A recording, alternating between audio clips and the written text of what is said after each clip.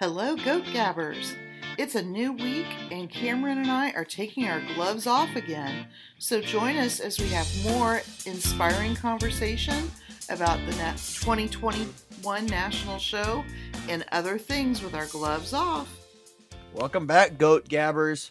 Who is ready for another day of taking the gloves off and talking about some hard-hitting issues with Laura and Cameron? Yeah, it's Laura, and I'm ready. Let's jump in. This is going to be a good one. Yes, it is. Lots of news from the ADGA side to talk about.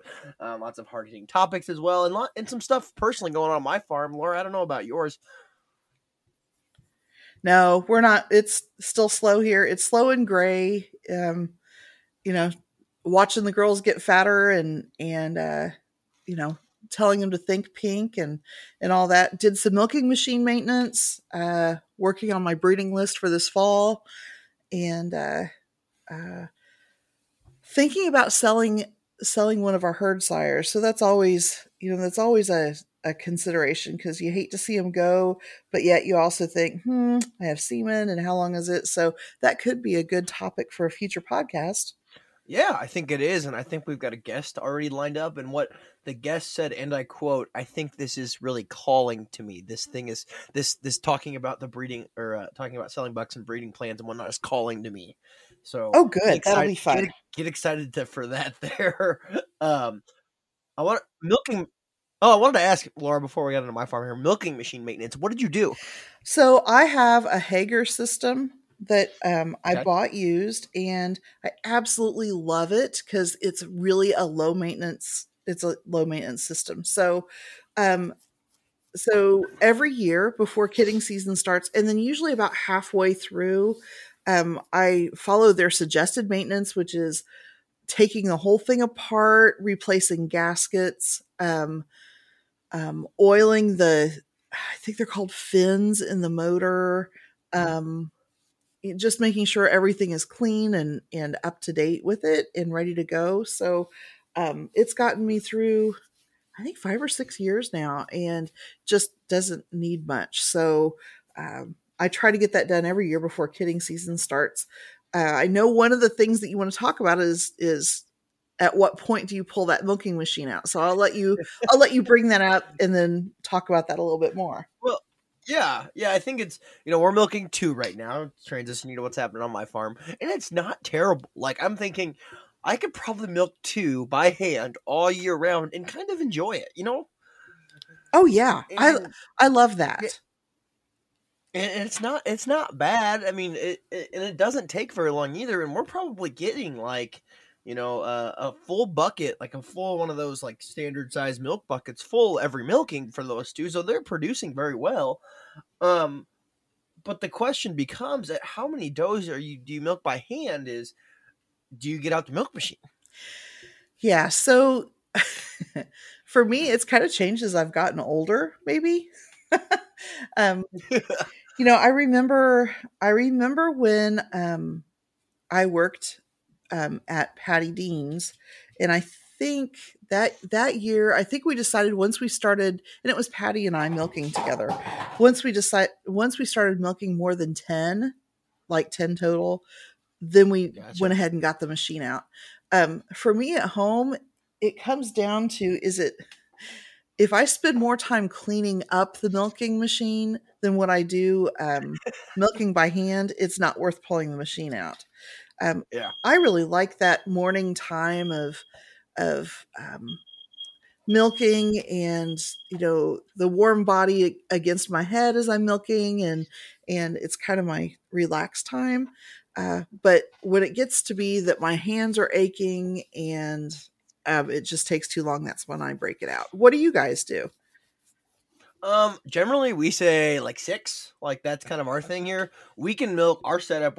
I'm very thankful for the setup that we have, where we can milk 8 at a time. We bring out 8 in a group, and they all eat and get fat and sassy. And we milk them. So we say about 6 or 8 once that group is full. I know we have a group of like 12 or 13 that's going to kid here over the next maybe like 10 days or so by the time this podcast is released. So that would be the time to get the milk machine out, because at that point in time, there are a lot of goats to milk. Right. Yeah. I think that makes sense. So, yes, we will probably have to do some milking machine maintenance here sometime next week. So, One of the things that I like about that Hager system, I have kind of two setups with it. One, they have like it's like a belly pail, but it doesn't have milk okay. lines. So you just sit it right underneath the goats and it milks right into the pail. So when I'm done Huh. milking, I just take that pail up to the house, can stick it in the dishwasher, and it's done. I don't have to worry about Wow. taking hot water out to my barn because I don't have water out there, and running water through the milk lines and stuff like that. It's awesome. Um, However, to milk more than three or four goats, that's when I bring out the one that'll milk two at a time, and that does have milk lines, and I have to spend a little bit more time cleaning it up. But it is a nice little system, so I would highly recommend it. The guys that run that company have been really responsive and helpful to me when I've had questions or problems, and um, so yeah, it's a good little system if you're looking for something like that. Yes. Unfortunately, no, I've never worked with Hager very more, but I've worked with some other ones, and they have been less than responsive. So, thankfully, you have at least have some positive experiences there. Yeah, absolutely. Also on my farm here, I've got Cameron and the coughs, and we had this weird thing happen. So we lost one of our Alpine buck kids that was born from our lap AI. I'm not super happy about it, honestly. Um, because you work hard and you think of these breedings, and then you go and you take the money to do a lap AI, and you want it to be fruitful. And then when you lose one, and I kind of, not to say I was sad, but I was kind of, as the kids would say, in my feels about it. Mm-hmm. um, because it sucks. Oh yeah. Um, but it was weird because this other one, we had this other butt kid too. He wouldn't eat properly. It was the strangest thing. He would suck down a little bit of a milk, and then he'd start coughing, and then he'd suck down more milk, and then he'd cough. It was the weirdest thing. So this is maybe a dumb question. Did you like Yeah. open up his mouth, like, and really look up at his palate? No, I didn't. So some people ask me if it was like a cleft palate or something like that. Is that what you're thinking? Exactly. Yeah. Because like with human babies, sometimes it's not noticeable because it's an incomplete cleft palate and it's way up in the back. And so what you're describing reminds me of what I see in human babies. They'll take a bottle or they'll breastfeed and then really kind of get gaggy coffee, and you discover that it's an incomplete cleft up there, but it's still allowing milk to go down the wrong way. See, that's what I kind of thought, and I really didn't. I didn't get in there really good. I'll be first to admit that. But the weird part about it is, it was about 3 days after they were born that he started doing this. He didn't do Oh. this right away, so he was completely normal, super happy, bouncing a happy baby. Inside the house, he would take more milk normally and whatnot.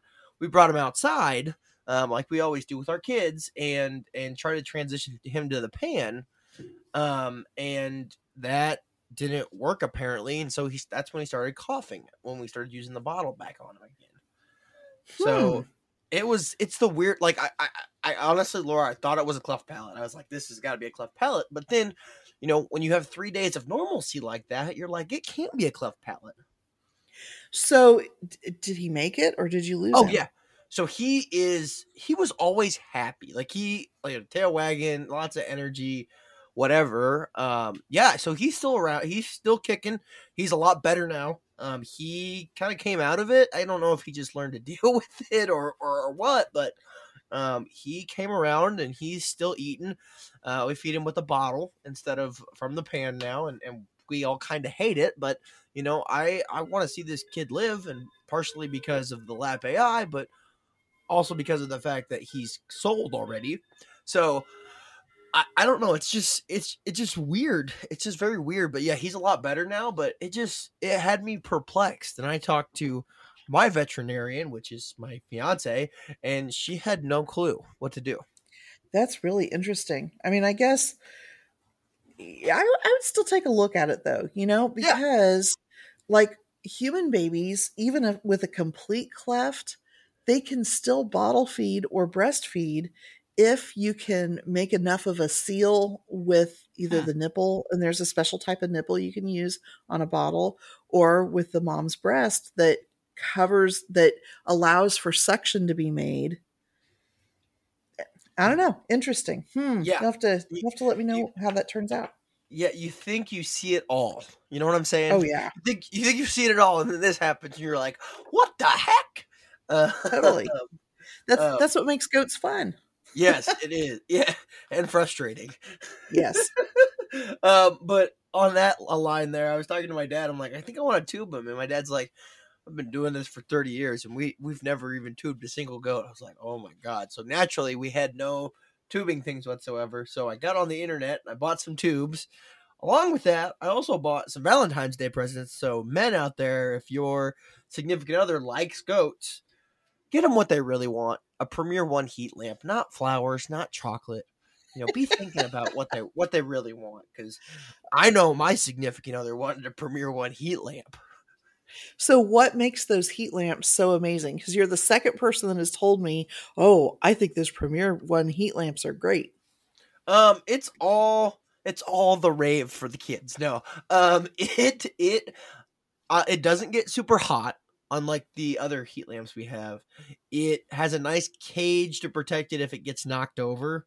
So kids, they like to play with things they see. So it's in a nice Sure. cage and away from it there, and it's got just a nice protective kind of coating on it. I was very skeptical when we bought our first one last year. And now I'm transitioning our entire fleet of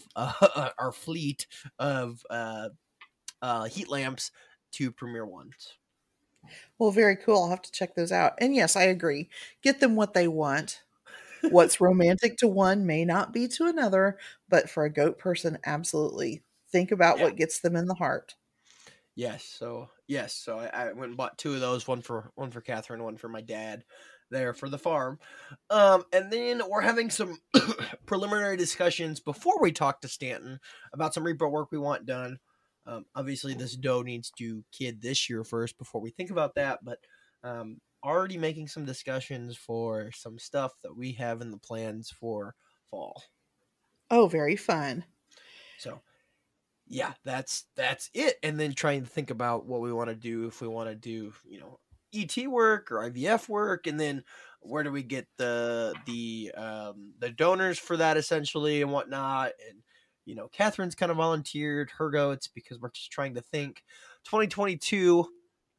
We obviously will be moving in 2022 to a new farm, and we're like, do we really want a lot of babies around that we have to manage and keep? And we're just trying to figure out our lives and whatnot, and we get married. And so just really trying to think, and I might have suggested to Catherine, can we just use your goats as donors? And she was like, yeah. And I was like, I would compensate you for them and whatnot. So yeah. Well, and gosh, in a way, that's kind of a cool thought, because you get the opportunity of seeing them fresh, especially if they're like dry yearlings, and you see them fresh, but you don't have to deal with the kids.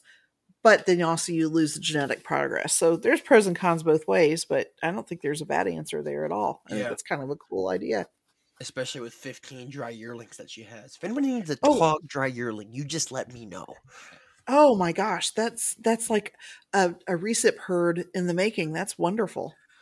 Sure, let's just go with that. Look at it in a positive way. Yes, but also on the farm, we've been talking about the Nationals, and I'm sure you have as well. So let's just delve into it. That's what I was just going to say. Thinking about planning, oh my gosh, what a lot to take in with the national show rules that were released this week. Yeah, for sure. For sure. I think I have the rules actually pulled up in a document here, just the straight rules. I think we should just go through them one by one if we see fit. Yeah, let's do that. Okay, That sounds like a good first, idea. Part 1, no spectators allowed. Only the exhibitors and their designated family members / hired workers will be allowed.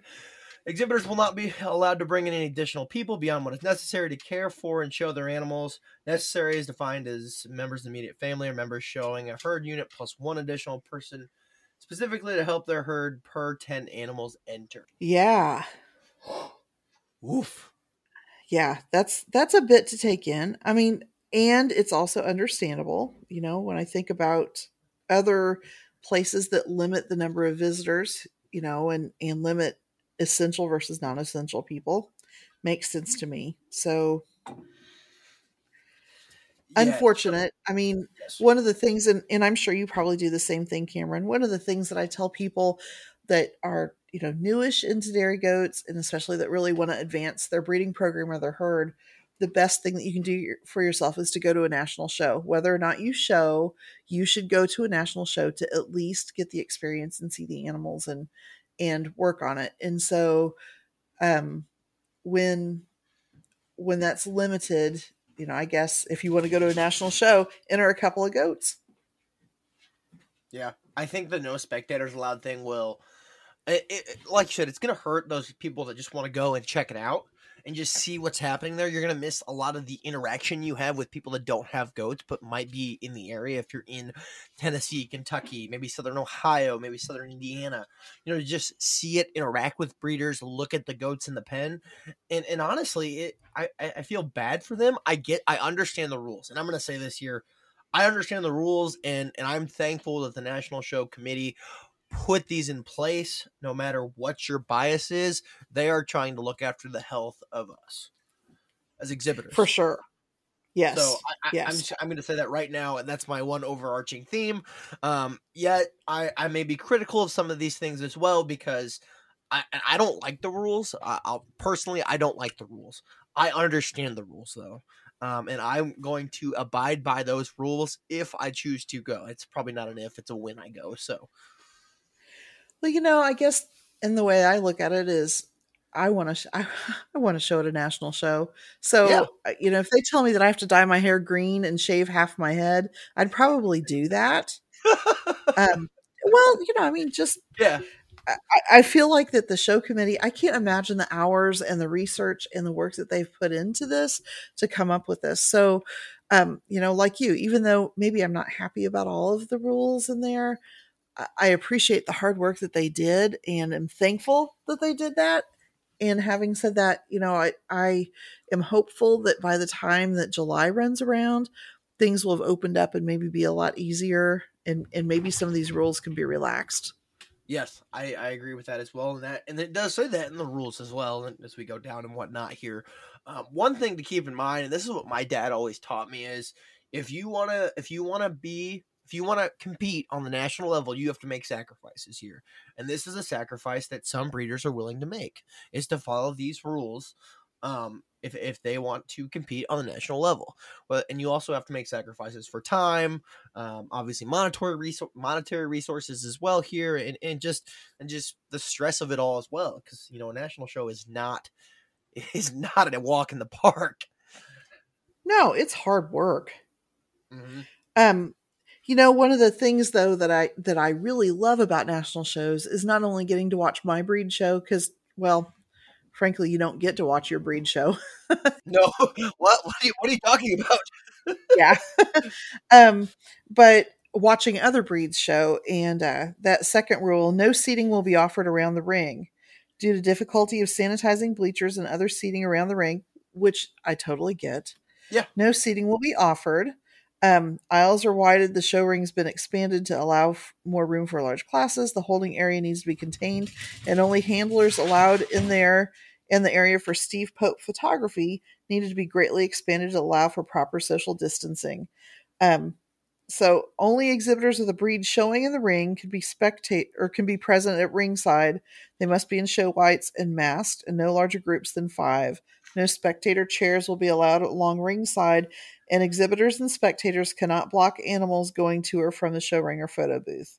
Exhibitors in the holding area are allowed to have helpers and can bring whatever containers necessary to hold show equipment. So, it'll be interesting to see how that plays out. Yes, it will. And I think, and thinking about it from our perspective, excuse me. Thinking about it from our perspective is we're going to maybe have 3 to maybe a 4th breed there between myself, my dad, and then Catherine's herd between Alpine Sables and Toggenburgs, and maybe throw in a grade or two. And Alpines are considered a big breed, and Sables, Toggenburgs, and recorded grades are considered smaller breeds just by the sheer numbers we look at when it comes to the national show. So we may have to double up depending what the schedule is and show breeds at the same time. Oh, yuck. Yeah, and it's scary. It was going to happen in Nebraska in 2020, where Alpines and Sables were shown on the same day. It happened in 2014. So, but we don't know, because there's going to be a completely different schedule than normal, and we'll get there in the rules here. But thinking about that completely different schedule, they're going to be throwing out milk checks this year as well. Milk checks will not be conducted. How do you feel about that, Cameron? I think it's a rule that could have went away for a long time. I understand the ability to compete on a level playing field. However, this is the ADGA National Show. The ADGA National Show, if you're there, you should understand how to udder your goats and make sure they're there to the fullest. You should have done the research by now. And I think we're going to have an episode when you get closer to the Nationals about National Show prep work, what you need to do beforehand. And I think that's on the calendar there at some point in the future. And we'll talk about that a little bit here on uttering your does and whatnot, and strategies that we've used in the past to try to get the most successful animals, put the most successful animals out there in front of the judges. But also from a judging side, the judges know, they've been selected by the members, should know when a doe is over uttered. And they shouldn't be afraid to ask an exhibitor, whether it's Joe Blow Schmo from the backwoods of West Virginia, or if they're a nationally renowned breeder from California. They shouldn't be afraid to ask, you need to relieve your animal out. Right. I agree with that. And I'm kind of wondering if this won't set a precedent for future shows. Yeah, I think I'm kind of hoping it will. But who knows? As somebody who has done milk checks in the past, I did La Manchas when we were in Columbus. I had never had an opportunity to do milk checks before. My experience with milk checks way back when I had goats before, and you might remember this, Cameron, you milked your goats out and you stood in a big long line with all of your milked out goats. Yep. And you brought your goats to the checkers, and they had a list and they checked you off. Yep. Now you go pin to pin. That would be a that would be a tracing nightmare. Yep. If somebody came up with COVID during the show, trying to figure out who you'd seen, and there's no way to do it without getting up close and personal with people, because you have to check their tattoos. So that I totally applaud the show committee for saying this is something that can be done away with. Yep, for sure. Next thing here, wine and cheese will not be held.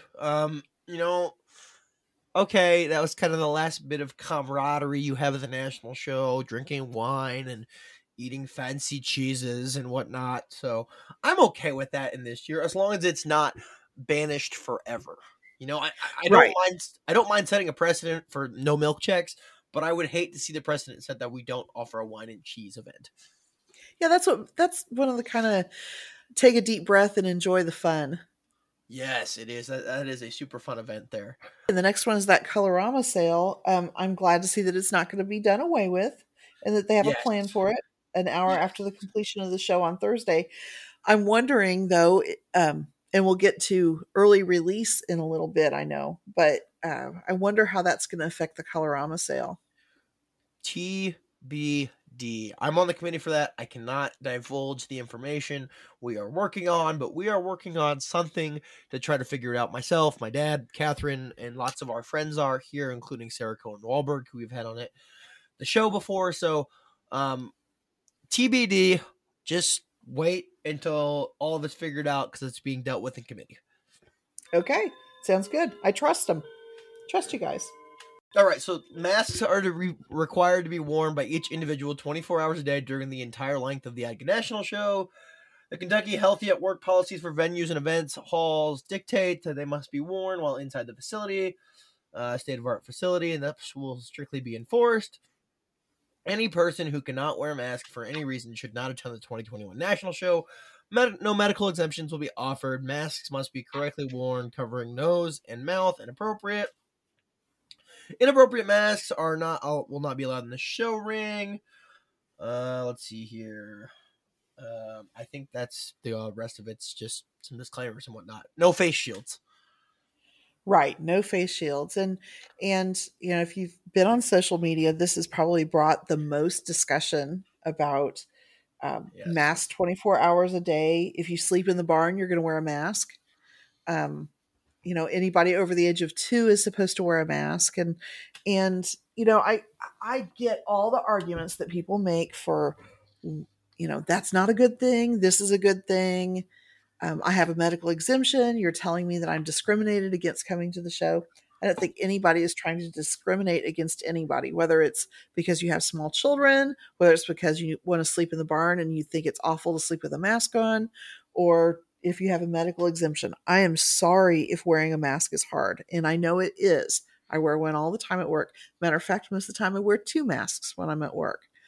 Um, Having said that, though, it sounds to me like this is Kentucky's rules. This is not something that ADGA just willy-nilly made up. Yeah, I agree with you on that there. But I do think though, at some point these could get relaxed at some point. And that's just me predicting, that's me not knowing information or being privy to information that was not released to the public at all. I think if we might continue on this trajectory that we currently are, these could be relaxed potentially. I'm not saying that I know information that's not publicly available, because I don't. I'm just saying that it could be relaxed. I think that's a good thing to say, Cameron, because let's face it, things have been changed so much, and I think that's one of the things that has come out of this COVID pandemic is things change all the time and change very rapidly. So hopefully things might get relaxed, but I don't know about you. I'd rather know what the worst is going to be. So, that way I can decide, can I do this? Is this doable for me? Okay. If things get relaxed, that's even better, but at least I've planned for the hardest part. And thinking about that too, it really allows you to allocate resources if you want to go to the national show. And think about it here, releasing them in now in February, and thinking, okay, I have 4 months to start budgeting my money more, because national shows aren't cheap. And also getting a hotel lined up. I know me and Catherine have already started looking at places for us to stay outside the facilities, because we're not going to want to sleep there. So knowing all of that, it allows you to kind of get your ducks in a row, or your bucks in a row. No bucks are shown to the national show, but get your stuff in a row for the national show right now, if you choose to go to it. For sure. And maybe some of the other changes that we're going to mention coming down the road, maybe for there a shorter amount of time, you can allocate those funds towards a hotel room if you don't want to sleep in the barn, or maybe you'll decide that sleeping in the barn for 3 nights isn't a bad thing. I'm really eager to see when the national show schedule is going to be released, because I think that'll make a big difference for folks too. But Yes. Bit by bit, it's too early for that to be released. It's very unusual for it to be released this early. So I have a theory about that when we talk about it too. A theory. Okay. And it might be a tinfoil hat moment, but Well, next thing here, go ahead. That's fine. Well, I was just going to say, pin decorations, I think that's pretty standard for every year, isn't it? Super standard there. They don't want you to put up drapes that are going to like give you a little enclosed tent in there. That's it can be a fire hazard, and I think those are the rules that they've had other years. So that doesn't seem to be anything crazy. Looking at the next set of rules, online entries, those are pretty standard. Signage and announcements, those are all pretty standard. The no fans rule, I've seen that come up via Facebook as well there. People saying no fans are allowed. I think that facility being there a couple times gets cold, especially at night. So I can see it. I can see other people why they would complain though. Yeah, I've in the 2 years that I've shown there, I don't ever remember it being hot enough for fans. I mean, it usually you do want a sweatshirt, especially in the evenings. It's cool. So I don't think that'll be a problem, honestly. And then the Um, last rule here for part one was be the restrooms, no porta potties. That's the first time I had seen that, but must have had a problem with it at one point. okay, so that begs the question that came up in my household. Do people really have porta potties in their pens and use it? Because again, nobody has had curtains high enough to give you much privacy. That kind of blows my mind. Some Maybe of the for little toddlers, maybe that's what they've done. The old 5 gallon bucket and plop your kid on top of it thing. I don't know, but that made me laugh. I'm thinking some of the facilities I've shown goats at don't have high enough curtains for. Yeah, no, not at all. so so yeah, I don't know, but obviously it's a rule for a reason, and probably somebody tried to break it. Okay, let's move on beyond that. All right, part two here: COVID-19 monitoring and surveillance. So the first thing here is temporary checks will be monitored at the following places. Let's see here: vet check of everybody here. Let's see, arrival of all exhibitors at vet check before COVID-19. Staff, volunteers, and judges daily. That doesn't say exhibitors. Huh? No, next one here. All exhibitors on a daily basis. And then it outlines the protocol, which I'm not going to read through because it is quite long. And it looks like they're going to be doing a wristband system and whatnot there. As I read through all of this, I didn't read anything that I thought sounded outrageous. I mean, I really didn't. It makes sense to test your temperature every day if you're in a crowd of people in a new place where, let's face it, when you're under stress in a national show, as you mentioned earlier, is a stressful time.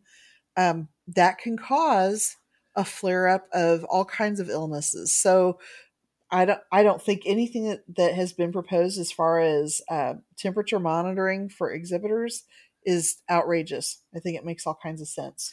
Yes, the one thing I have a question about is if someone would have a temperature over 100.4 and Hmm. say I am the only one that brought goats there in my family, who would take care of my animals because I can't enter the building because of any individuals with a temperature of 100.4 will be directed to leave the building immediately and cannot return until evaluated by a physician, ER, or urgent care center and cleared of COVID-19 risk. I don't. Yeah, I think that's one of those things that's going to have to be discussed. Yeah, I think that's a big thing there. I would hate to be, maybe I only bring 7 goats, which for me is a few. But if I'm the only one there taking care of them, who do I call my friends? And hopefully my friends are nice enough to say, yeah, I'll feed and water your animals. But I don't want to put milking on my friends. I like my friends more than that. Cameron, I guess in my head, what I'm thinking is goat people are pretty amazing. And I have seen goat people do a lot of things that I wouldn't be comfortable asking them to do just because it's the right thing to do. So I am sure that you would have somebody who would step up and do that. But it is something to be, to think about. And maybe that's part of your preparation before you go to a national show is have a buddy you can say, hey, look, if something should happen to me, can I trust you to take care of my animals? Yep, for sure. For sure there. So they're going to Let's collect cell go ahead. phone numbers and Yes. send out a text every day asking these questions. Do you have any new symptoms that have come up? Or, yes, I have symptoms, but they're not new and they're not associated with COVID. And they're going to ask you to answer that every day. So I pity the person who's going to have to send those texts out. Hopefully, it's a program like a Yeah. text caster type thing, but um, they're going to ask you to do that every day. So that's a good Yeah. thing. Yeah, for sure on that there. Excuse me here. Let's see here. Edgar's gonna use the staff to monitor doors, and you have the wristbands, and then there will be hand sanitizer stations and whatnot as well there. So, let's see here. Arrival and vet check. So that's when we're gonna fill out our waivers there for being there, and we're gonna go there. Nothing really out of the ordinary there. Just specific No. procedural rules there.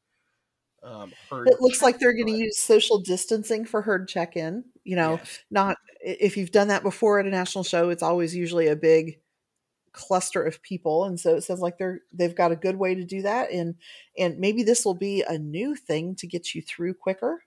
So, you want to make sure that as you're unloading your animals and everything, that you've got things managed in a way that you can do it quickly and efficiently. Because I know in years past there have been trailers left in a spot for 2 and 3 hours while Hmm. people meander and unload a few things and settle some animals and maybe milk and then do some other things. They're not going to let you do that anymore. You got to get moving. Yes. Herd check-in. Well, they'll go over that there. That's just again very standard with COVID procedure there. And then, but one thing here is to say that exhibitors must indicate on their entry form if they plan to stay in the barn overnight, how many in their group will be staying. That's different, and that's never been required before. Right. And my question becomes, what if, I want to stay in stay in the barn the night before I show, like I generally do, just to be close to my animals, monitor things, etc., there. But then the rest of the time, I don't want to stay in the barn, obviously, because, maybe I'm not crazy about wearing a mask 24/7. Well, that's exactly what my family's going to do. And I've got adult daughters, and we usually switch off staying with the animals. A couple of people. So I'm hoping they'll give a little more guidance on that. But our thought was each night 2 people will stay in the barn and 2 people will stay, um, at the hotel, and we'll kind of switch out. So maybe we can just put 2 and go from there. But I don't know. I don't know how that'll work with the wristband. So Hmm. um, I bet they'll I have think, some more clarification. yep.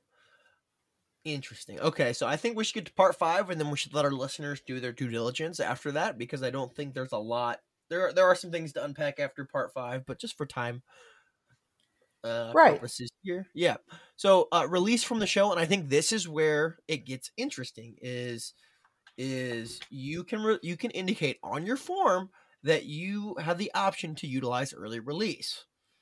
If not Which indicated is on the form, uh, yes. and that's a huge deviation from what has ever been allowed at a national show. You're exactly right. But again, I would argue and say this to exhibitors is, even if you don't want to leave early, utilize that option and check that early release just so it is on the table. So you have it on there. That would be my suggestion. But as I've read this, if you say that you are interested in that early release, you're going to be pinned in an area not close to the show ring. Huh. So, you're going. Let's see. Let me find the exact thing. Anyway, it just read to me like that you're not going to be closer to the show ring. You're going to be farther out, so it's not so disturbing to the breeds that Yeah. are showing and the people that are pulling animals in and out. So I think it's something you need to look back and forth on. But I think that's a smart suggestion, Cameron, is if you think there's a possibility you want to leave early, go ahead and put that on there. I Yeah. didn't read anywhere that they're going to penalize you if you decide not to. Yes. This is my theory here. And you're gonna be like, "Oh, this is not a terrible idea," because I pitched it to my dad and to Catherine. And they both thought it was great ideas. They're gonna front load the beginning of the show at the Nationals. And again, I have no information whatsoever. This is strictly a hypothesis. They're gonna front load with bigger breeds at the beginning of the national show. So Nigerians will show like Sunday and Monday, just to get the most amount of people that want to leave out of the facility.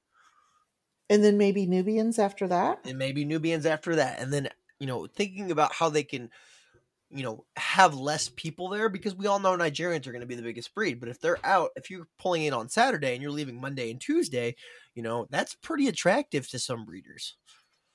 Agreed. Agreed. And you're not the first person I've heard that has said, "Oh, I bet the Nigerians will go first." Yes, and that's kind of my plan, and then that's kind of what I'm thinking there, and thinking how they can front load the show, so they can get as many people out of there that are interested in leaving out of there. If I wasn't on a national show committee, I would be super interested in this option, because I would be like, okay, this is less vacation time I have to take off. This is less time for me being away from a facility, paying for a hotel room or Airbnb. I would be all about this. I agree.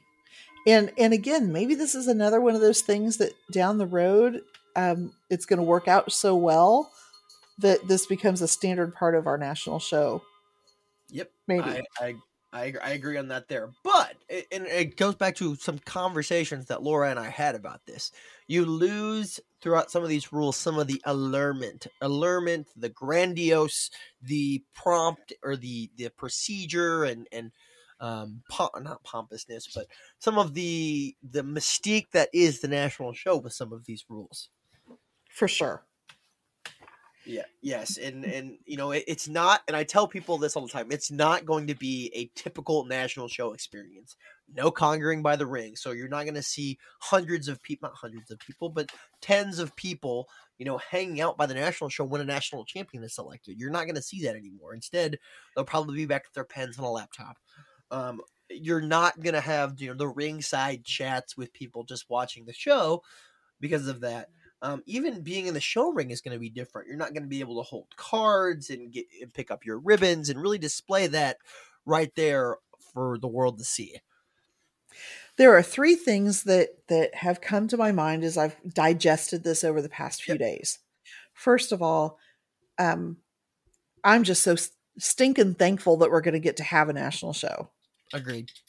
So, you know, regardless of how it's going to be different and so forth, yay to ADGA for putting this forward and for coming up with a way that we can make this happen.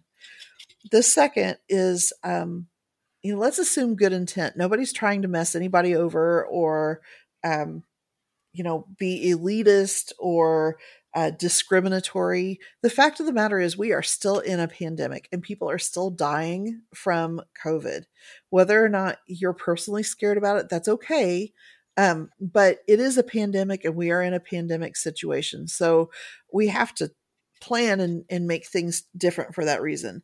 And the third thing that I'm going to say, again, on social media, I've seen people making comments that, well, with as many people as aren't going to be there, is it going to be a real national show? I mean, the competition won't be there. You know, what's going to be the joy in winning if it's just a tiny national show?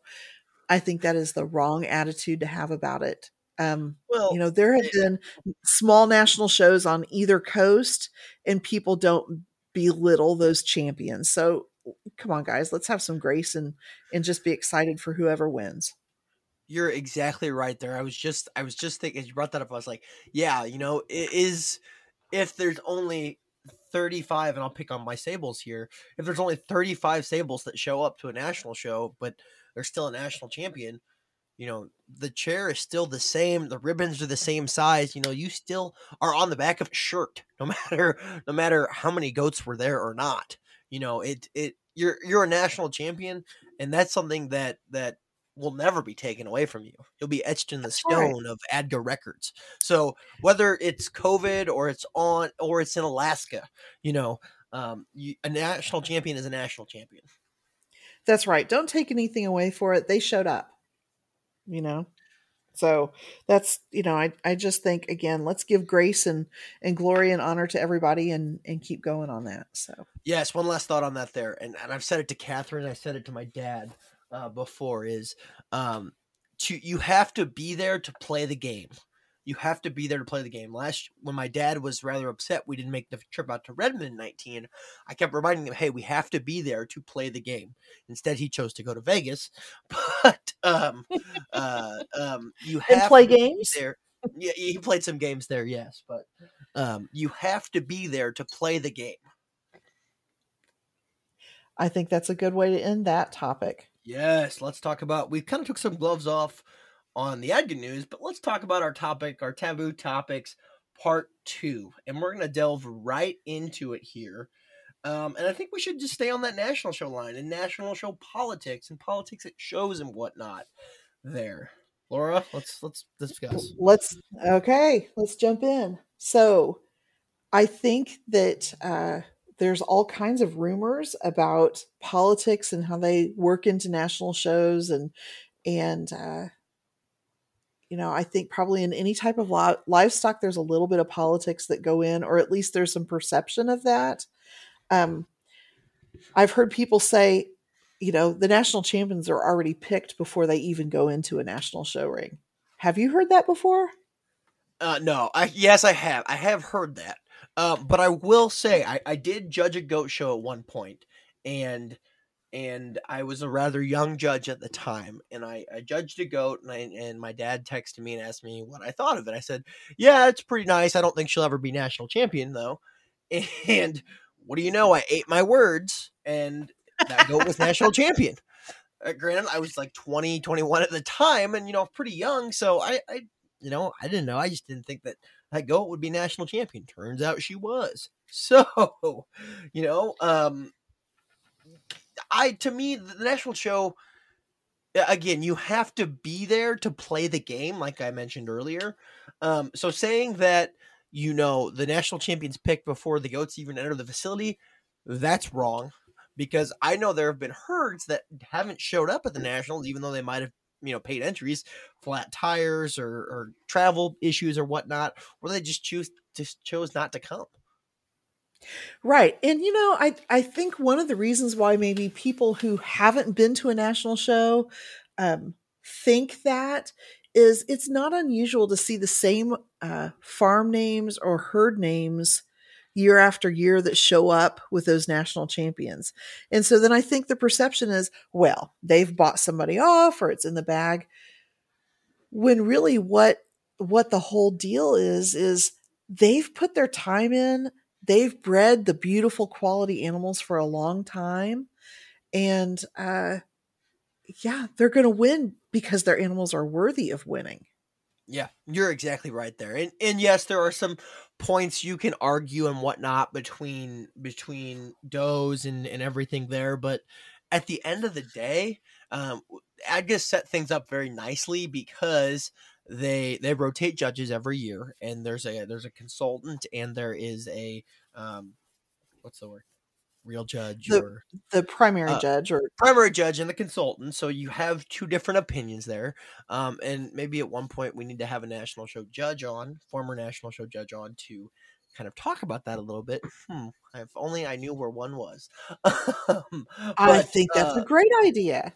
ooh, that would be great.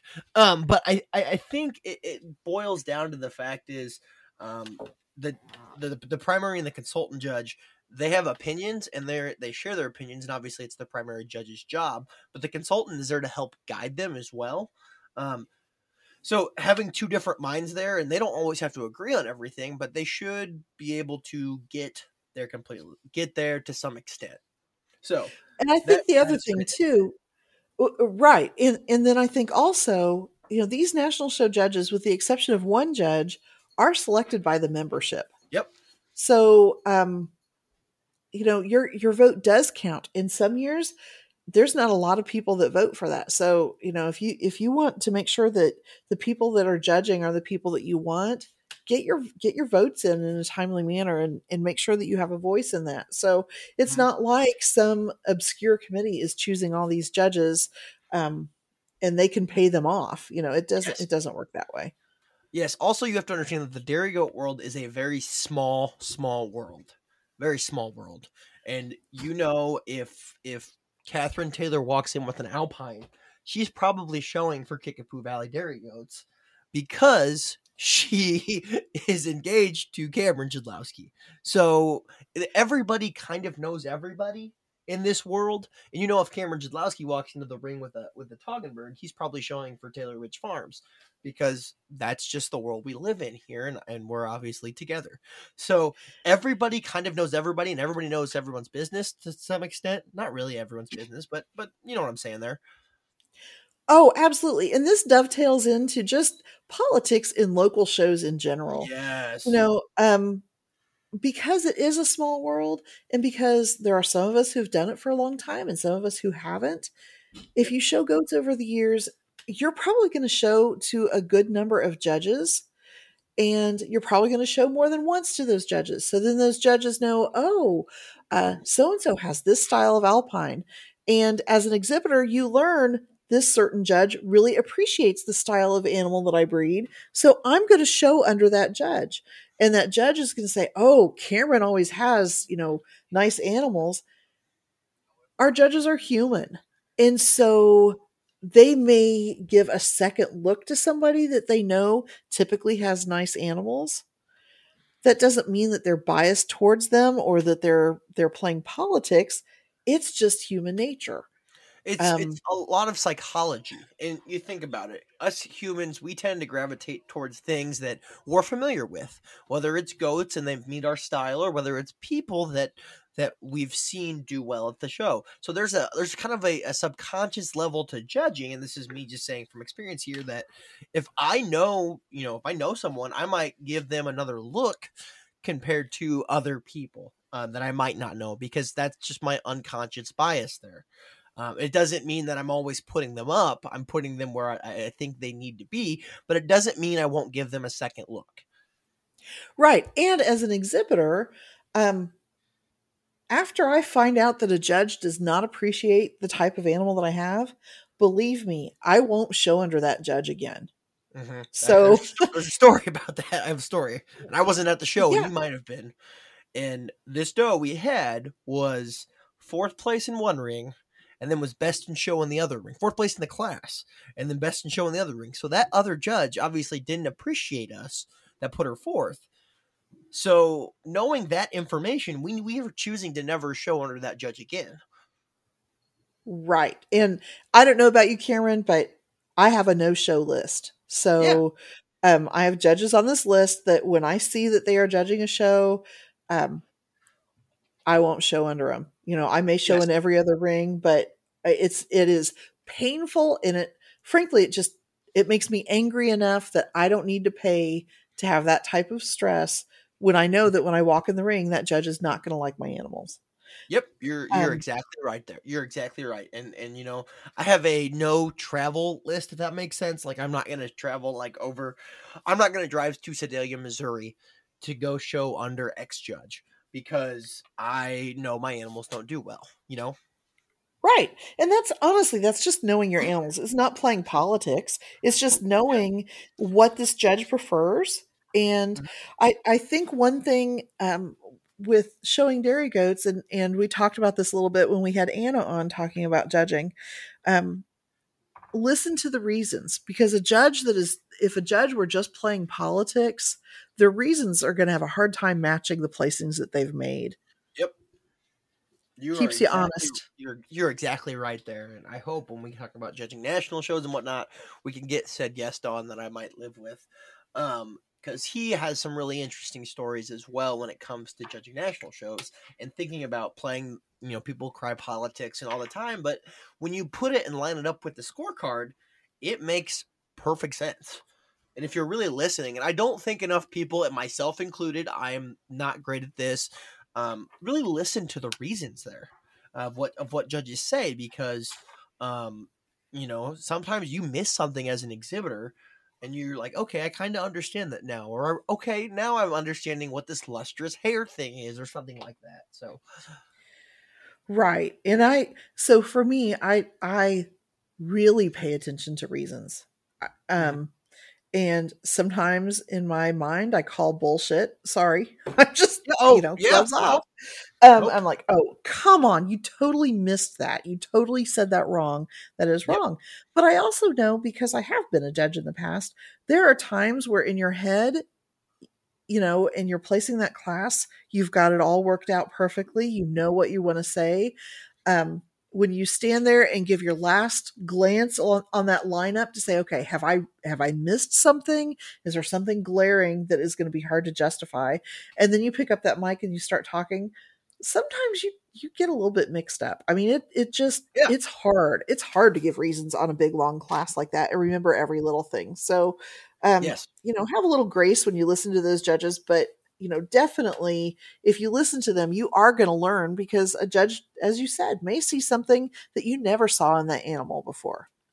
And if you're at the back of the class and maybe you're kind of upset about that, listen to why the other animals are ahead of you too. That might give you a sense of idea as well.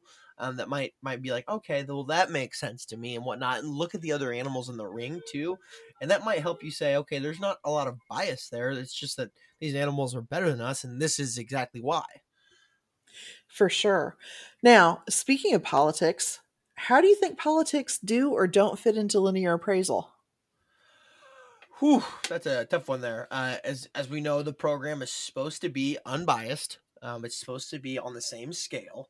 I do think there are herds across the nation, and you know what, some herds might have benefited from this, some haven't, that um, generally tend to score higher because of the animals that they bring out and because of the name. I do think that, and we may have been impacted by that. We may have not. I I, just I'll lay it out there. I I think you're right. I mean, I think, but again, is that because when that appraiser goes to that herd, they know the reputation that this herd has, and um, they know that this herd for many years has had very top animals, and so they're going to give them another look. Um, I would argue Yeah. though, Cameron, as a nobody breeder, Oh, um, Laura, you're not I've that, had but some animals. Well, come on, I've had we've some talked about this animals. before. Yeah, well, I've had some animals that have had very respectable scores that I felt were scored very fairly, and I'm proud of the scores that they got. And I'm not, I don't win at national shows, and I'm not my herd's not a well-known herd, so I don't feel like that in order to get those top scores, you have to be somebody in the goat Yeah, world. I agree. And regardless of when you look at the scores at the end of the day, because that's one of the things that I have had people complain about. Look at this goat. This goat got a 92, and my goat that got an 89 has beaten this goat in the show ring every single time, and I just don't have the name. You're going to hear that kind of stuff all the time. Yep. But again, remember, it's for collecting data. And so I would still say that regardless of that final score, you're getting information about your herd that is so important. You need to look at that aspect of it too. But and there are sometimes I go to breeders' websites and I'm scrolling down their Mhm. list, and I'm thinking, how did this go to Praise 93? And I have that same thing too. But also, you have to remember that showing and linear appraisal are not the same, and I think we've talked about that, the differences before. They're not the same. Additionally, some things, and I think it might be a little bit of the psyche as well there in the psychology behind the linear appraiser. And I'm not a linear appraiser, so I can't say this at all. I don't know if it's a fact or not, but you tend to, when you judge or when you score animals or judge anything, you tend to create kind of a sliding scale when it comes to evaluating things, and you kind of rank them in the setting they're in, if that makes sense. Or I can give an example here where I judge speech and debate, and I tend to judge speech and debate by the quality of animals that are, or quality of kids that I see in the round. Or I can say, oh, okay, this kid was exceptionally better, but the rest of them, when I have to rating them 1 through 10, tend to be, closer to a 6. When really in other rounds they might be a 4, but because of the quality of the rounds, they're probably at around a 6 level. Does that make sense? Oh, for sure. Yes. Yeah. And so if you have a herd of animals that is maybe a starting out herd Yep. that hasn't progressed along the continuum to where they want to get. Maybe they're just getting started. An animal in that herd that is an outstanding animal would not maybe be outstanding in somebody else's herd that is farther along that continuum, and so their score may reflect that. Yeah, I agree. I think there's a whole psychology behind that too that sometimes we forget about. But I don't think that there's ever, and maybe I'm naive. I don't think that there's a blatant trying to be political. I don't think that an Oh, appraiser goes into a herd and says, "Okay, I'm going to give out 792s today, even if because I know the person." Because right. Or everybody, this person's a director, or this person's a judge, or this person wins at national shows. So I'm going to give them all the top scores. or I know that I'm an appraiser, and next week or 2 weeks, 3 weeks, I'm going to show under them. This is a hypothetical situation; it probably doesn't happen. I'm going to go show under them, so I know I need to give them good scores so they can scratch my back in the show ring. Yeah, I just, I've heard people say that this happens in the horse show world or in other species and so forth. I just don't see it happening with goats. And again, maybe I am naive, but leave me in my little world of Pollyanna because I don't want to believe that that happens. You and your Pollyanna and Don, Missouri. For sure. For sure. All right. What about, and one thing you mentioned, unethical fitting practices? So when I was growing up, there were always rumors about such and such breeder. Oh, they know how to set teats on their goats so their udder looks better. Or, well, this breeder knows how to make a medial suspensory ligament appear into their animals, so they can place higher. Or things with gluing hair, or filling up udders with saline, and all of these unethical things. Do you think those happen, Cameron? I would like to say no, but also I know how competitive the world is. The 99% of me says no, the unethical fitting practices don't happen, but I know somewhere there's 1% somewhere that say there are some unethical things. And I think about some of the things that I've done in the past where maybe it's a 2-day show and I never milked out my goat completely because I knew she wanted to make milk for the next day and knew she needed that rear udder to pop a little bit there. So I didn't milk her out all the way, or maybe I didn't milk them out. Maybe I milked them out at like 1 p.m., after they were shown, and then didn't, just taped them right away and whatnot, instead of doing that. So I know, again, ethical is a sliding scale. It's a word that is however you interpret it there. Um, Catherine's laughing at me for saying a sliding scale, but it is kind of a sliding scale in my mind. So I Um, don't know that those things that you mentioned are unethical. I mean, there's nothing illegal about doing that. mhm. Um, I, it could be I, argued that it's not maybe not in the best interest of the goat to do that too, but yet you've done this long enough. You know what makes your animal look good. So, I don't But know that that's what unethical. about like using shoe polish on animals to get through vet check or something like that? I, I would That's say and that's that's a maybe. gloves off can of worms there. Yeah. You mean like to cover up ringworm or a skin anomaly? Yeah, Um, I've seen it. that's Or a real life that's gonna scenario here that happened. Yeah, that happened to me is, and this is thinking about vet check, taking an animal that wasn't tattooed off the premises, tattooing them, then bringing them back. You oh, know, yuck. yeah, yep. I was there. Uh, That was awkward. To me, those are things that are kind of against the rules. Yeah. Why do we have a vet check? It's to hopefully keep sick animals from making other animals sick. So if Yeah. you bring in a sick animal, you're harming other people. Yep. If you're injecting saline into an animal's udder to filling them up, you're doing something that's fake Yep. and is not. I mean, that's come on, man. That's not the goat. That's saline in the udder. Yep. This goat doesn't have a good forerunner. You've just filled it up with excess fluid so it looks good. That's unethical. Yeah. What about, and let's talk. I'll throw this idea out there. Is say you have a Coup Blanc goat, a Coup Blanc, which I love Coup Blanc Alpines, and they have white trim around the rear udder, and you use a little white shoe polish to make that rear udder arch pop. Is that unethical, or make it look different than it might be to manipulate the judge's eye?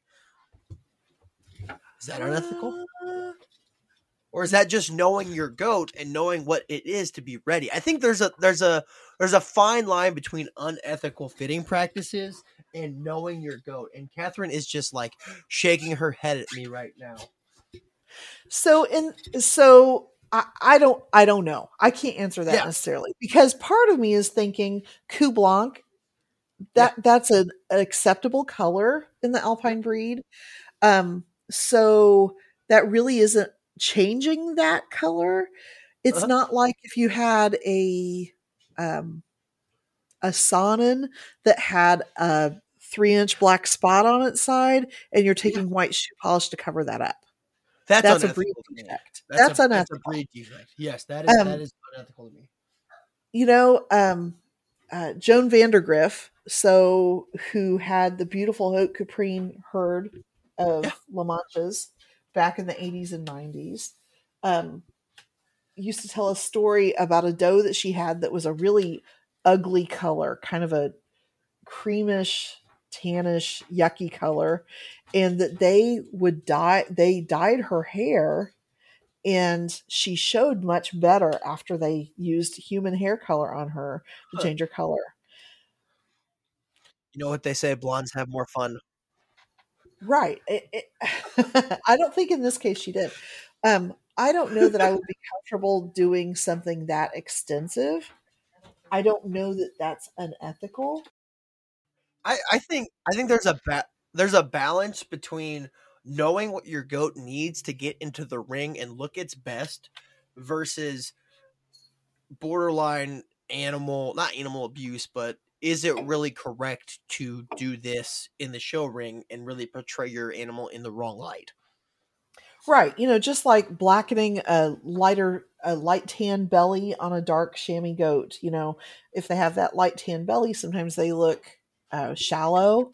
So, is it right to change something that's a genetic part of this animal? I don't know, man. That gets into that how much are you comfortable with? I just don't know. Well, Catherine just said something about manipulating a shallow belly with what? With feeding. I mean, you can manipulate a shallow belly with feeding as well. Thinking about it, maybe doing like a beet pulp water mixture there, or we Yeah. we give milk. Think about it there. We can create artificial body capacity that might not be there because we fill their bellies full of milk. And but again, that might go back to just knowing how to prepare your animal at the show. Right, but that's not changing something that's a genetic. Oh, it is. I Yeah, don't know. I don't the know. I think you just have the, to glo- the decide what gloves you're are off. comfortable with. The Yeah, gloves are totally. off, but this is something that it's a hard thing to think about. So let's talk about something else hard. And you know what, Cameron? Honestly, I think we're going to have to end today with shows and not get into the other things that we Pro- were going to talk about. Probably maybe a part three. There's a lot here. We might have to. Um, One of our listeners asked us if we would talk about the ethics of, or I don't know if ethics is the right word, but showing junior kids or showing dry does that receive their dry leg. Should you go ahead and continue showing them after they've gotten their dry leg? So I have many things to say about this. First off, it's your prerogative as the breeder of said animal to do that. Um, you you go to a 4 ring show, you pay for all 4 rings, and you pay maybe $8 to enter per ring. That's $32. You want to get that $32 back, whether you're winning grand champion or not. And but to me, that to some breeders that really irks them. That Oh really gosh, upsets them. get hateful, Yeah, hateful it about. it does get hateful. But to my response to that is, if you don't like it, breed a better goat. And that might upset some people. My gloves are off, saying, you know what? If you don't like getting beat by the same goat, work to do better in your own breeding program so you can achieve that and maybe go and beat that animal in future. Well, and I think it also comes down to a discussion. So I've had two thoughts. I used to pull dry does every time they get their dry leg because honestly, I hope that I can get a dry leg on another doe of Yeah. mine. And I've also been that young adult or that 4-H'er who had one milking doe and one dry doe. And so if you tell me that I have to pull that dry doe after she gets her dry leg, I don't have a dry doe to show the rest of the year. Yeah. So that's not fair to that kid. And I really have come to the realization of what you just said. Um, if I decide that I'm going to pull a junior doe, okay, I'll pull a junior doe, but don't shame me into it because if you do want a better animal, I mean, if you want a dry leg, breed a better animal. Yeah. I'll be glad to help you do that. But Sales up. Yeah, exactly. But don't shame somebody for wanting to get a judge's opinion on your animal. Just Yeah. like what you just said. They've paid for it and it's fine.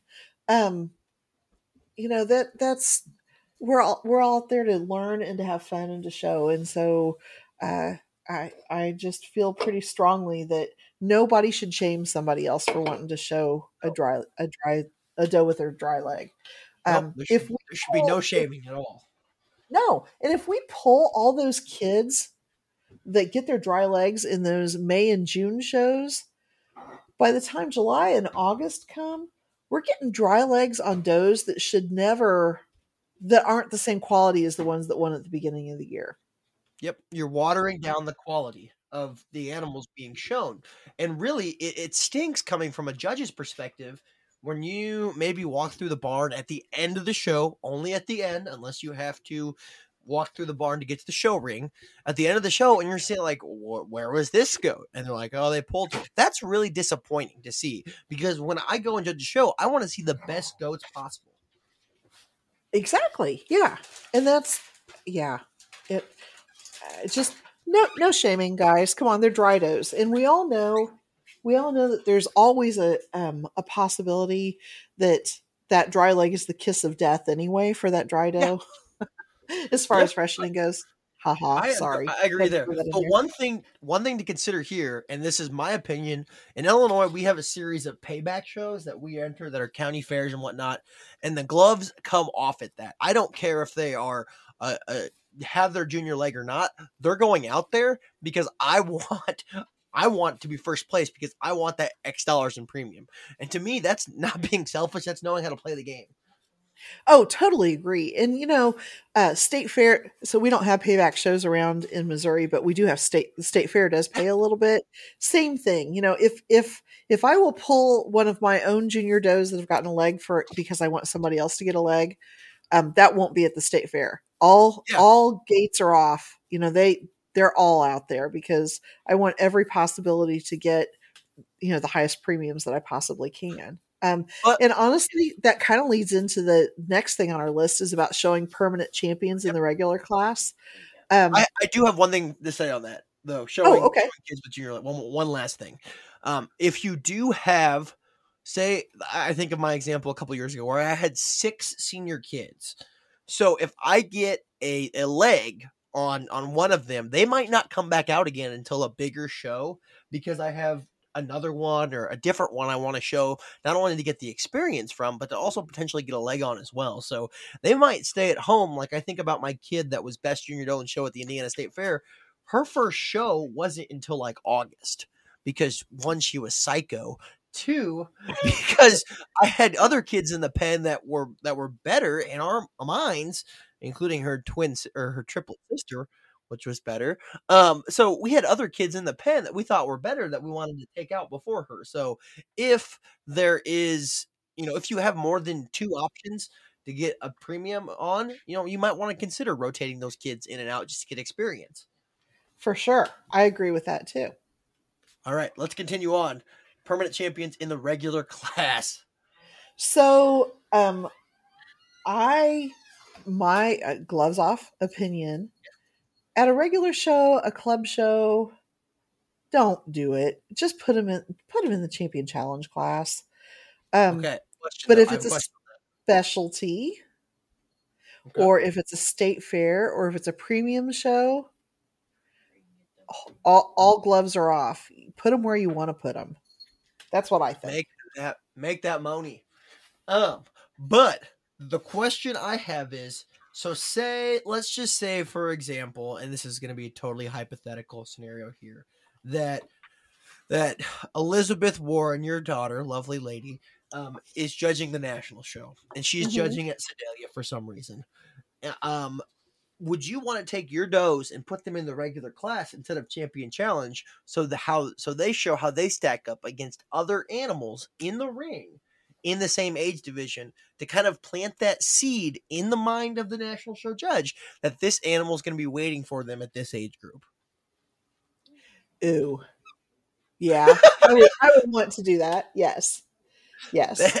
Yeah, I mean, it's a crazy hypothetical, but but think about it. It's true. If I have a goat that I think can do very well at nationals, and she's finished already, but I still want to plant that seed in that mind, because maybe in that group of does in the champion challenge class, maybe there's a 2-year-old, maybe my doe's a 4-year-old, maybe there's a 5-year-old, maybe there's a 7-year-old.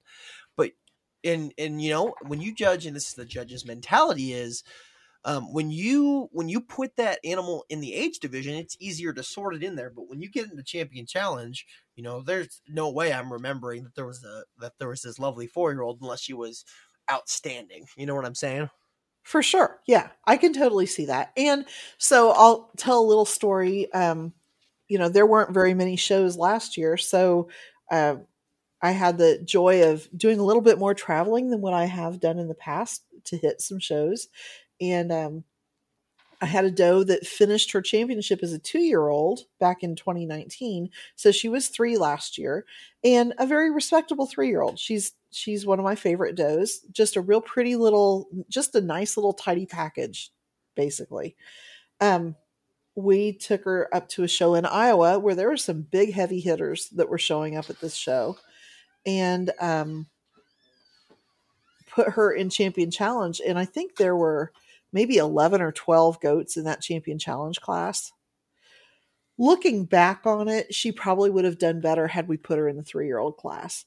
Just because, as a 3-year-old, she was one of the youngest does in that challenge class. Yeah, because you don't, around here anyway, you don't finish a lot of alpines as a 2-year-old. Mm-hmm. And, had I given a little bit more thought, I would have given some thought to the fact that this doe would have been shown to her better advantage in her own age class. Does that make sense?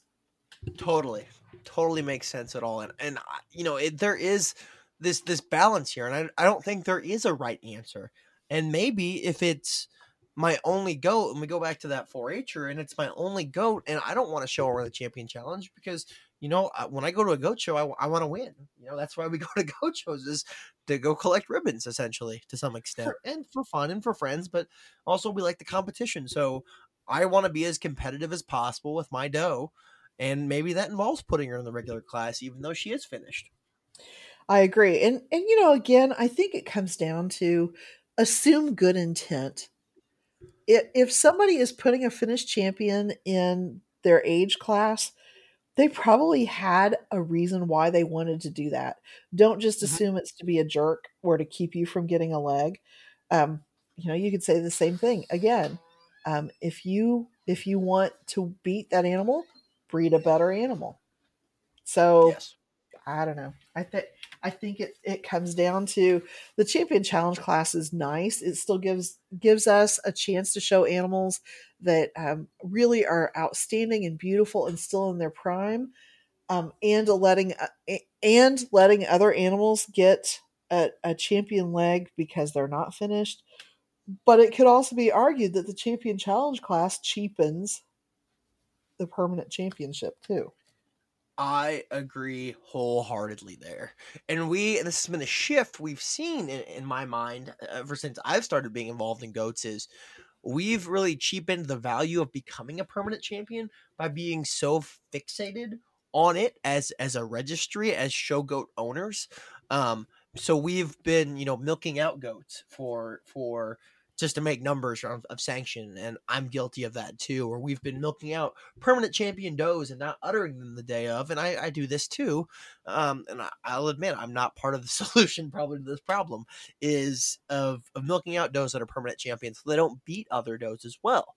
So we've really, and this is a totally take on mine, is we've potentially cheapened the way we see permanent champions, because they haven't been going up against 10 utter does that are a full spring and bloom.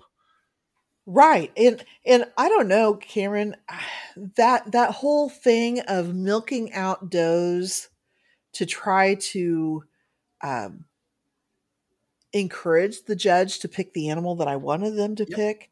When I was Yep. judging, that was just kind of starting to come into favor.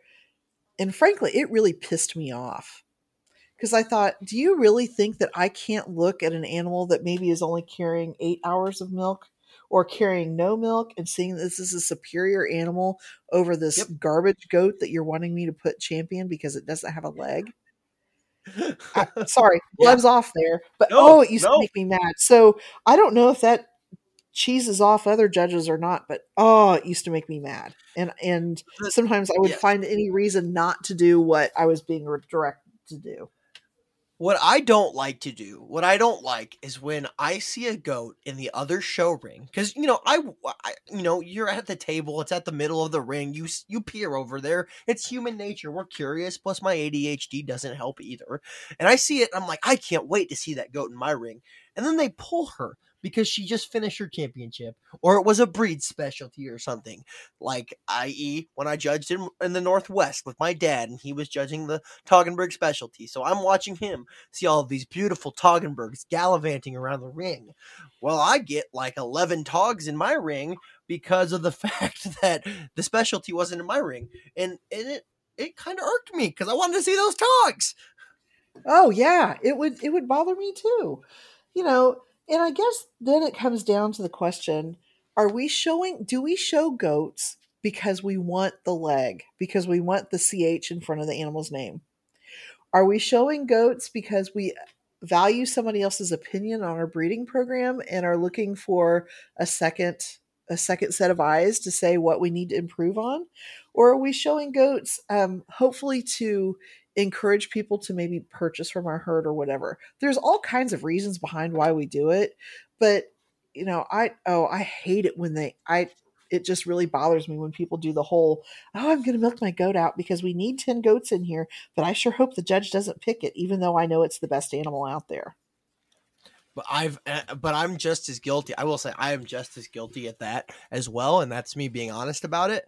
Maybe at these payback shows where we have 8 animals in milk and 2 of them are dry and they're all in my herd name or something like that. I'm guilty, and I will be the first one to admit that. Or maybe there's 10 sables, which there's not a lot of 10 sables anywhere, but maybe there's 10 sables at the show, and my goat needed 1 leg to win permanent champion, but there's still 3 other rings they got to show in, so I'll go quickly milk it out because I want to finish or get legs on other goats of mine as well. So and then sometimes the judges pick different goats than what you think, just to spite you. Right. And I also have to say my not liking that is an elitist thing because, face it, it's very rare that alpines have a hard time having good numbers, or at least in the Midwest. Yes. So, I'm not showing a breed that has issues of making numbers. Um, so I'm sure that if that gets into it. So I don't want to sound all high and mighty and say never do it. I understand why it's done. I just don't like it. And I Yeah, didn't like it as a judge. I would agree as well, especially when you travel across the country to judge a show when you're expecting to see X herd, X herd, X herd, and then they don't bring out their best because you want to see their best when you judge. I mean, it Yes. sucks. It sucks to go and see, they're maybe bringing out their B string, and you're like, okay, this is their B string, but I saw X goat on their website last year. I really wanted to see that goat. Right. Yes. That's one of the treats of being a judge. Yes, it is there. Also, one thing here to consider is, and I'm going to throw another hypothetical scenario out. I am the king of hypotheticals today. The show, say you have a doe that has a permanent champion, but I also go to shows where I show against, and I'm going to specifically throw these names out because they're no slouches here. Randy Adamson from the Moran herd. I show against Craig Copeman from Pleasant Grove. I show against Kara Call from Minnesota. I mean, these are no slouch big name breeders in the alpine world and the purebred French alpine world. And I go and I bring my goats. I try to bring my best there, but I might show a 3-year-old that's already finished in the regular class just to gauge where my goat is against their best goats as well. What are your thoughts on that? Do it. I agree. I agree with that. So it's a gauging thing to see how they compare against them even if they are permanent champion does. I get it. Sometimes, you miss a leg on a goat or whatever. But also you want to go to a goat show to see how you compare against the best. When I do go to those big name shows, When I do go up to Wisconsin and see them, or I go down to Missouri and people come from Missouri and whatnot, I want to compare. I want to compare against Laura's herd. I want to compare in the stables against Patty Black's herd. I want to see where my goats are compared to their best. So if that involves putting them in the regular class and they're already finished, I might do that. Yes. And I think, for me, the bottom line is breeders should feel okay doing that without feeling like they're being shamed. Um, I think the whole dilemma of the permanent champions and champion challenge class, me as a breeder, sometimes I might do it and sometimes I might not. I should have the freedom to do that. But I Yes. worry more about offending people and people being mad because I've done that. Um, and I don't think that's right. I think we ought to give everybody the freedom to make their own decision and go forward without feeling like you're going to be lynched Yeah. afterwards. I agree. Goes back to my whole theory of, not really theory, it's a fact, is if you don't like it, breed a better goat. Right. If you don't like it, breed a Yep. better goat. I agree with that. Exactly. I think the last one we want to touch on here is showing animals under the judge who bred them. Yeah. So I'm not gonna give a specific example of this, but Oh, you I could have pick had on me. no, I'm not going to. I've had people who have been upset because well, so and so judged our state fair and somebody else bought animals from them back in March, and here it is the end of August, and they showed those animals under that judge, and I don't think that's right. And um it gets people upset, and I understand that, and especially when those animals win, that could be upsetting as well. Have you had an experience with this? Um, yes, not really from a mad perspective there. And I'm looking for the suggested code of ethics for exhibitors and show committees. I was looking for it here in the guidebook. Uh-huh. Uh, Anyone who has purchased within 6 months an animal directly from the judge should not show this animal under this same judge. Right. So So we looked that's so correct from the right. And I'm glad you found that exact one, because this was a discussion after the fact. It doesn't say will not. Yep. It does not say cannot. It Yep. says shall not. And if you notice, it doesn't say anything about it being wrong for the judge to judge that, because elsewhere in the guidebook, it talks about pecuniary interest in Yes. animals or supervision over animals. Um, it's against the exhibitor in what you just read, and it's not a hard and fast rule. It says that it doesn't say that you can't do it. So I think it's one of those things that you just have to look at the person. Either they didn't know that was it was a suggested practice that they not do it, or they knew that and they didn't care, and then you need to think about that person accordingly. um, and go on. Everybody makes So decisions that have consequences. So Catherine makes an interesting point, though, as she's talking to me here. Is one thing about this is when you sell a kid. So maybe I sell a kid to you, Laura, and maybe it's 10 days old or something like that. I have no clue what that kid is going to look like in 3-4 months or so. And maybe I sell it to you in trying to think here. Maybe I sell it to you in April, and then I come and judge a Missouri show in August. I have no clue what that kid is going to look like, though, from a buyer perspective, because I don't remember. And if I do remember, it's going to change. It is absolutely, and especially if it's years down the road, they're going to change. And um, yeah, I just think that there's a lot of reasons why it can't be a hard and fast rule on there. Some of our judges sell lots and lots of animals. And I also think too, as an exhibitor, if you're getting mad that somebody did that exact scenario that I mentioned there, and you're mad because that judge put that animal up, um, hello, don't you want a judge to put up the type of animal that they breed? I mean, Yeah. they're gonna have an affinity towards that style of animal just because that's what they breed at home. So doesn't it make sense that maybe that animal would place well? It's not, again, it's not politics. It's just common sense. Yeah, it goes back to that psychology of judging and whatnot. One thing I'm gonna stretch here a little bit is so say Laura, and we've done this before, this scenario here's I sell a buck to you. Uh-huh. Also, at that same time, you wait and you freshen and you keep kids and then you show those kids under me. And then say they do well under me, and then I use that as promotion for my dam or whatever, because X number of does got best in show under that there. Is that some type of pecuniary interest type scenario there? Because I would potentially be benefiting off of my judging, and I'm not saying this happens. I'm just saying what ifs. I'm putting on my tinfoil hat. I'm you know what I'm saying. I do know what you're saying. Gosh, I think a lot of it has to do with intent, don't you? I mean, Yep. if you Yeah. intentionally sold me a buck and then I said, okay, now, Cameron, I'm going to show these kids under you and you're going to put them best in show and I'm going to follow you around next summer and you're going to put them best in show at every show that we go to. And then I'll send pictures of those kids to you and then you can advertise that. And maybe you'll get a kid out of that dam to be in the spotlight sale because people can see. That's a heck of a lot more planning than what I ever would do. Um,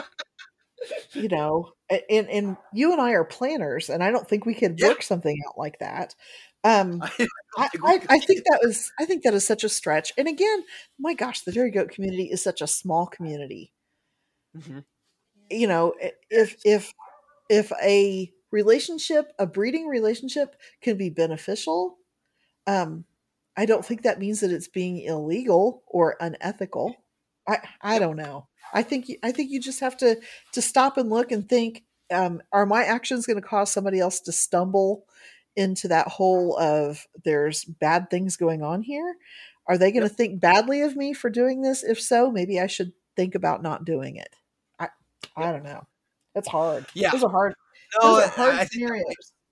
that might require some coordinated planning efforts. But I think about my herd's strategic relationship. That's not on paper or anything, but we do have a strategic relationship with Craig Copeman, and we have over the past couple of years and whatnot, and or 10 years or so, and we trade bucks and we do this and that. But then I go and judge his goats, and he generally does pretty well under me because I like his goats, and he's got very very nice and competitive alpines.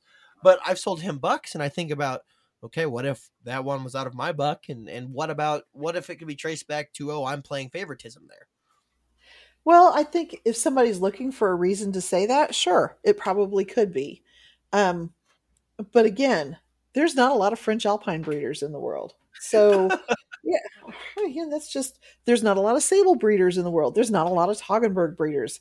We It's are just true. a small industry. So, I think if you're looking for something to be complaining about, you can always find something. You're exactly right there.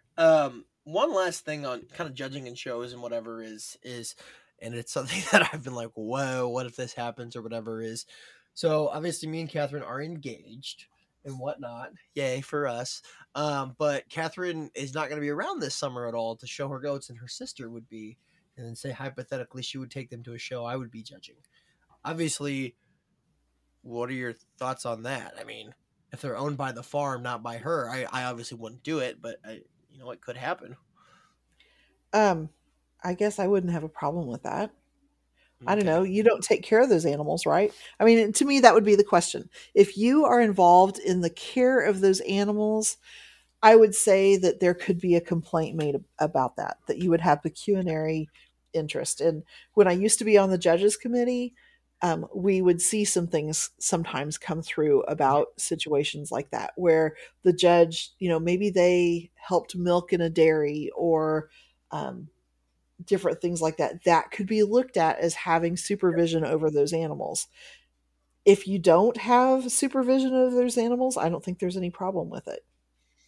One last hypothetical question here, and this is a real life example that did happen to me. And I had someone who I had previously been in a relationship with choose to not show their animals in my ring specifically because of that relationship there. What are your thoughts on previous relationships, I guess? An X is an X.